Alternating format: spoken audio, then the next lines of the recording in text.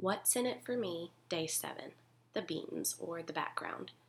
To hear a little more about this series, please click the link in the post page. Before we read today's verse, it's important to note that a widow was considered the poorest of the poor in Jesus' society. Since women were caregivers and men providers, once a woman's husband passed away, unless there were adult children to take her in, a widow had almost no chance of making any money to live off of. The verse, Luke chapter 21, verses 1 through 4. As Jesus looked up, he saw the rich putting their gifts into the temple treasury. He also saw a poor widow put in 2 very small copper coins. Truly I tell you, he said, this poor widow has put in more than all the others. All these people gave their gifts out of their wealth, but she, out of her poverty, put in all she had to live on. The fill. What's the point? What you have to gain through a relationship with Jesus, we're allowed to make our families our top priority. As I read this story, the phrase, out of her poverty, leapt off the page at me. I am notorious for being too busy or overtired or too stressed.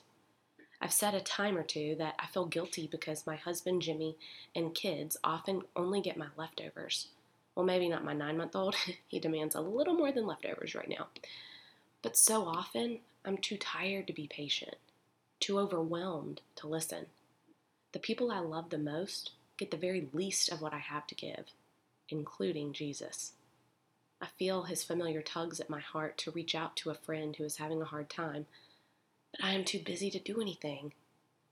I feel his familiar tug at my heart to calm down, not get so upset over the cup in the sink or the 5-year-old's defiance, but out of righteous anger, I give in and explode.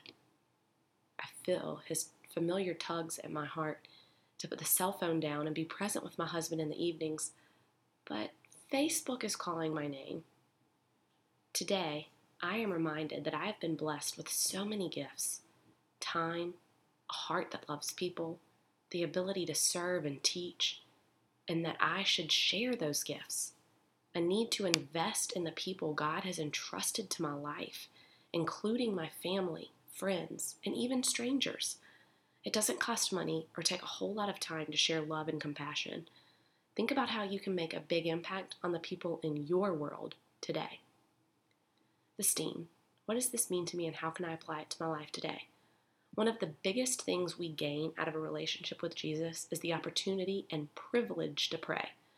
We are committing to establishing a habit of prayer over the course of this study. For further information, check out the STEAM section of Day 1, the link to which is available in the post page. So, how's your prayer time going? Do you need or want to make any changes? I'd love to hear from you. If you're looking for further ideas, advice, or want to share your journey, please don't hesitate to shoot me a message.